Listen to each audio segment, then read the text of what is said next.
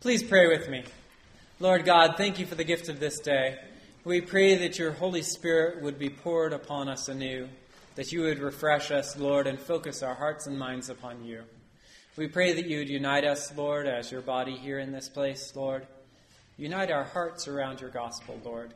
May your hope fill us, and may you place your words upon our lips that we might faithfully proclaim them.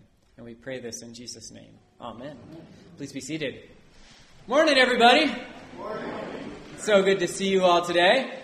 Well, I brought in some old drawings of the church. This was when we were trying to plan what to do with the entryway, right? They sketched out kind of the idea of how they were going to do it, what they were going to do with it. And they had two different plans. One you see here, and the other a little different that included the stained glass that's above the door still.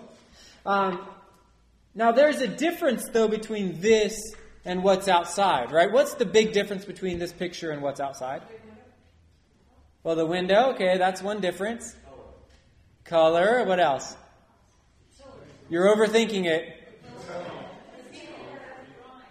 This is a drawing that's made of wood and like solid doors and stuff like that, right?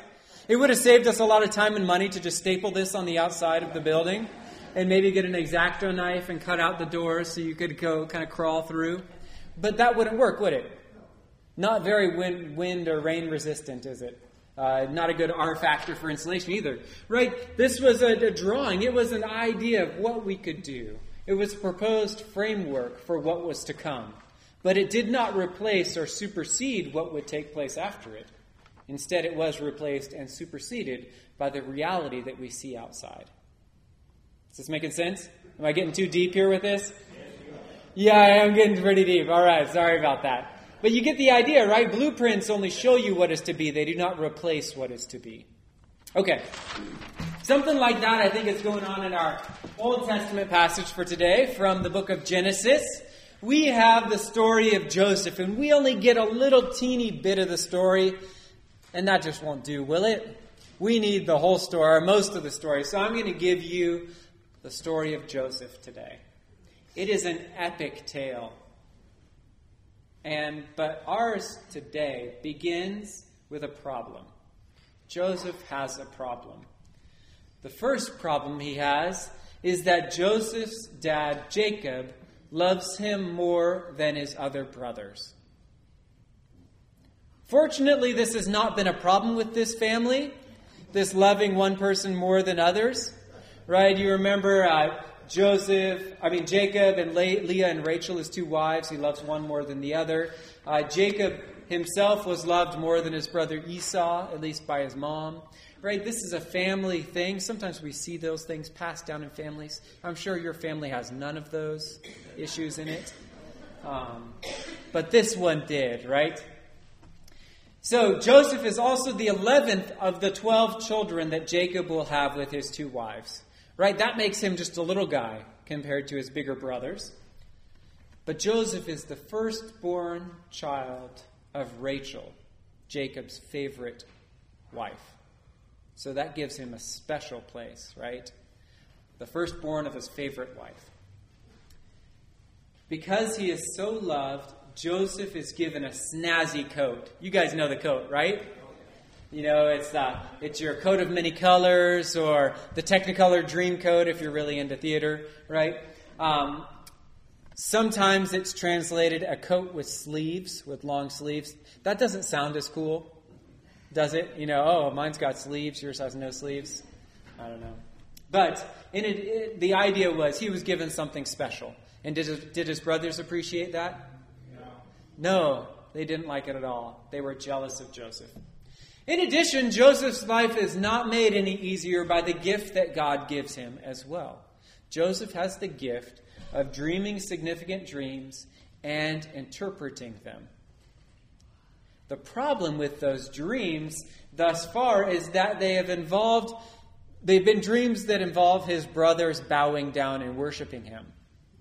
And as the 11th of 12 children, how do you think his older 10 brothers like that? No, they're not liking that at all. They're hating this. So this goes on top of him being the most loved, on top of him having the cool jacket, and then now he's dreaming dreams where he is the object of the worship of his brothers. They don't like him at all. And so they do what any big brothers would plan to do. They plan to kill him. Right? They see him coming out in the fields to them. Daddy's not around. Mom's not around. Just little Joseph walking out there. They're like, let's just kill the guy, okay? It's a practical decision. Well, one of the brothers, Reuben, who came up with the sandwich, he decides that, he's going to protect his younger brother. And so he's like, let's not kill him. Let's just throw him in this pit. Right? And that's the loving thing to do. And so the other brothers don't know, but Reuben's plan is to go and rescue him later and bring him back to Dad. But, so they do. They throw him in this well. Luckily, there's no water in there. He's just down in the bottom of it.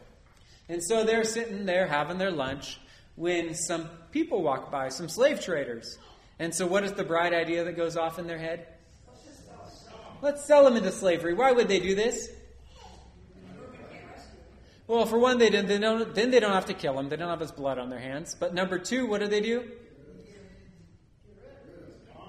They get rid of him, but what else do they get? They get money, that's right. So they sell him for 20 pieces of silver, which apparently was a decent deal. I don't know. And so they've now sold their brother into slavery. And Joseph is taken by these slave traders down into Egypt. And things are not so bad for Joseph, despite the fact that he is sold by Egyptian slave traders, which doesn't sound fun. He ends up in the house of Potiphar, who's a decent guy. Potiphar is the captain of Pharaoh's guard. And Joseph is doing great in that household. He is prospering, flourishing. God is blessing him and blessing the household that he's in.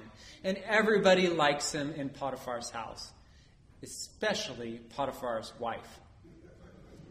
She really, really likes Joseph, right? And she lets him know she really, really likes him. She says, Joseph, how about you and me?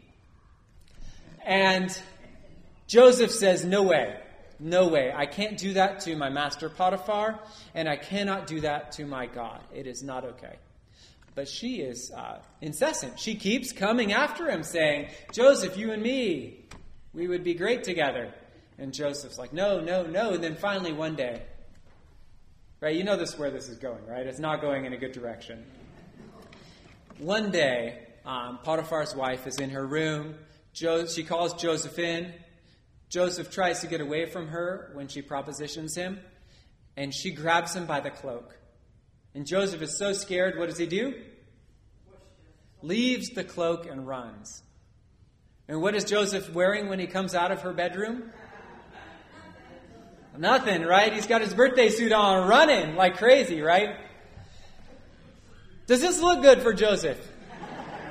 No, not at all, right? So when Potiphar comes home, wifey comes to him and says, you will not believe what your servant Joseph tried to do to me today. And she says, he left his clothes as he tried to take advantage of me. And so what does Potiphar do?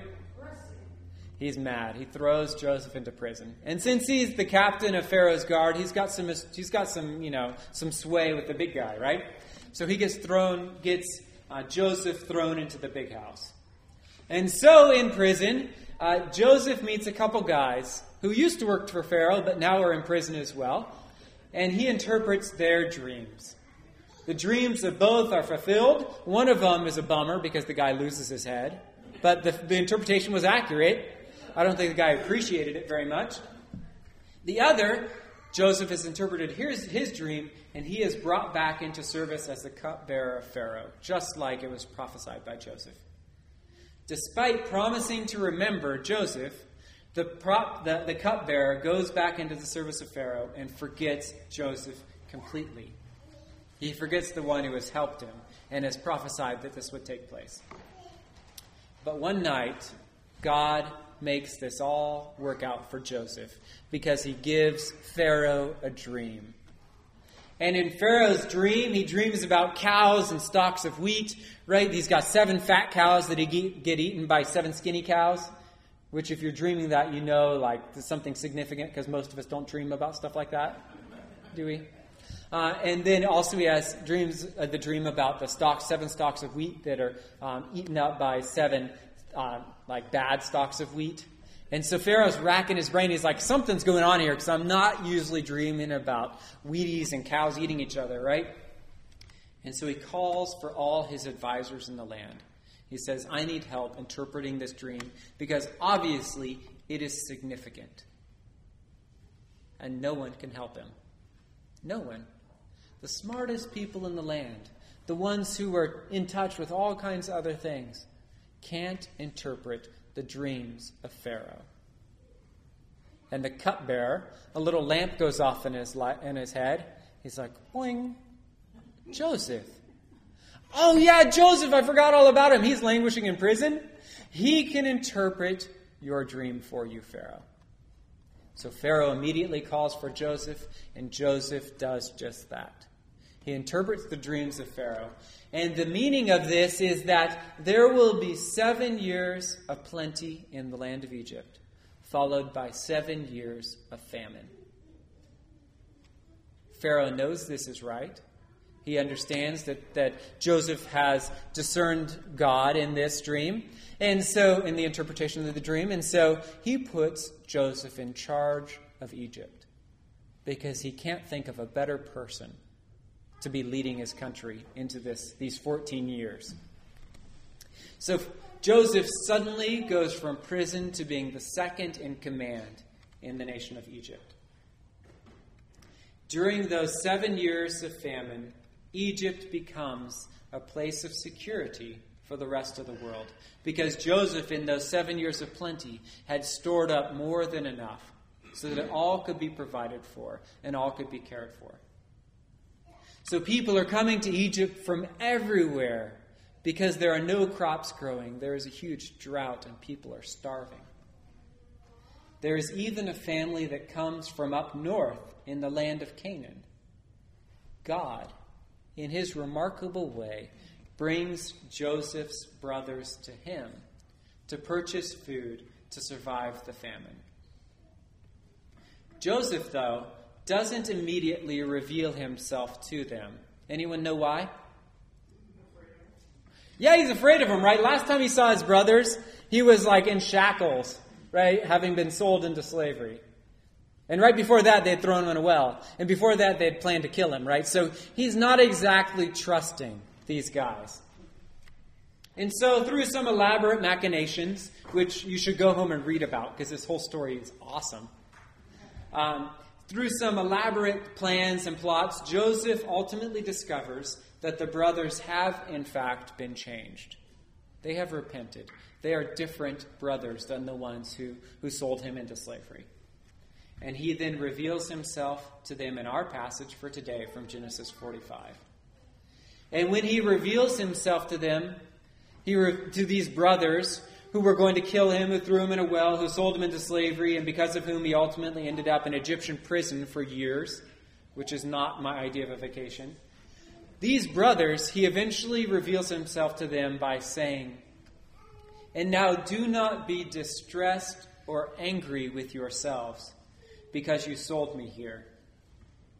For God sent me before you to preserve life." Joseph understands that his life was given to save them. In his sacrifice, the life of others was secured. Joseph shows us God's grace in a significant way. Now, Joseph's story is a powerful one that's an exciting read. I mean, it's a page turner, the story of Joseph. And it stands on its own virtue. It is an amazing account in its own right. But Joseph's story becomes even more meaningful when we compare it to another. In the New Testament, there is another favored child who is betrayed by his brothers and sold for some silver coins, and whose death secures the lives of many. Anyone know who this other person is?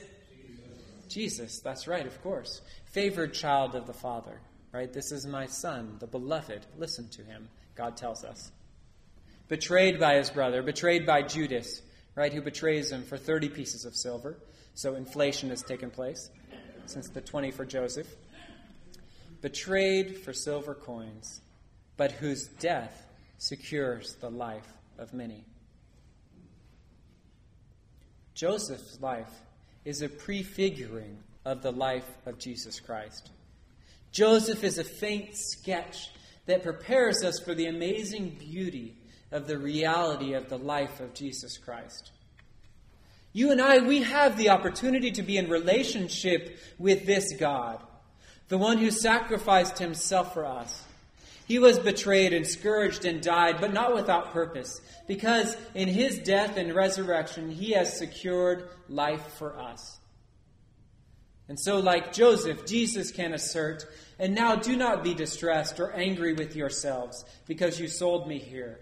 For God sent me before you to preserve life." With what shall we come before Jesus to have our life preserved? Will we, like Joseph's brothers when they came before him, bring nothing? We are the reason Jesus was put on the cross. We are the reason he was betrayed and sold into death. We are the reason he had to die. And so we come to him humbly, knowing that we bring nothing to Jesus Christ, but that he has given everything for us. May we trust in this Lord. May we bow before him and give him reverence and glory. For he is holy, he is mighty, he is worthy of praise, and he is the fulfillment of the hopes of all. Let's pray. Lord God, thank you that in the story of Joseph you have shown us, Lord, what you would bring to pass in your Son, our Savior, Jesus Christ. Help us, Lord God, to trust in him, to believe that he is the Savior of our lives, the Redeemer of the world, the one who has come to set us free. May we confess our brokenness to you, Lord. We confess that we are people who have sinned against your holy law, that we have broken your covenants, Lord. Help us to receive your grace. May your hope shine in our hearts, Lord, and illuminate us. May your joy lift us up, Lord God. And may we, like Joseph's brothers when they were reunited to him, embrace you, Lord, and shed our tears upon your shoulder as you do with us. And may we share this hope with others, that they might rejoice with us in your salvation. And we pray this in Jesus' name. Amen.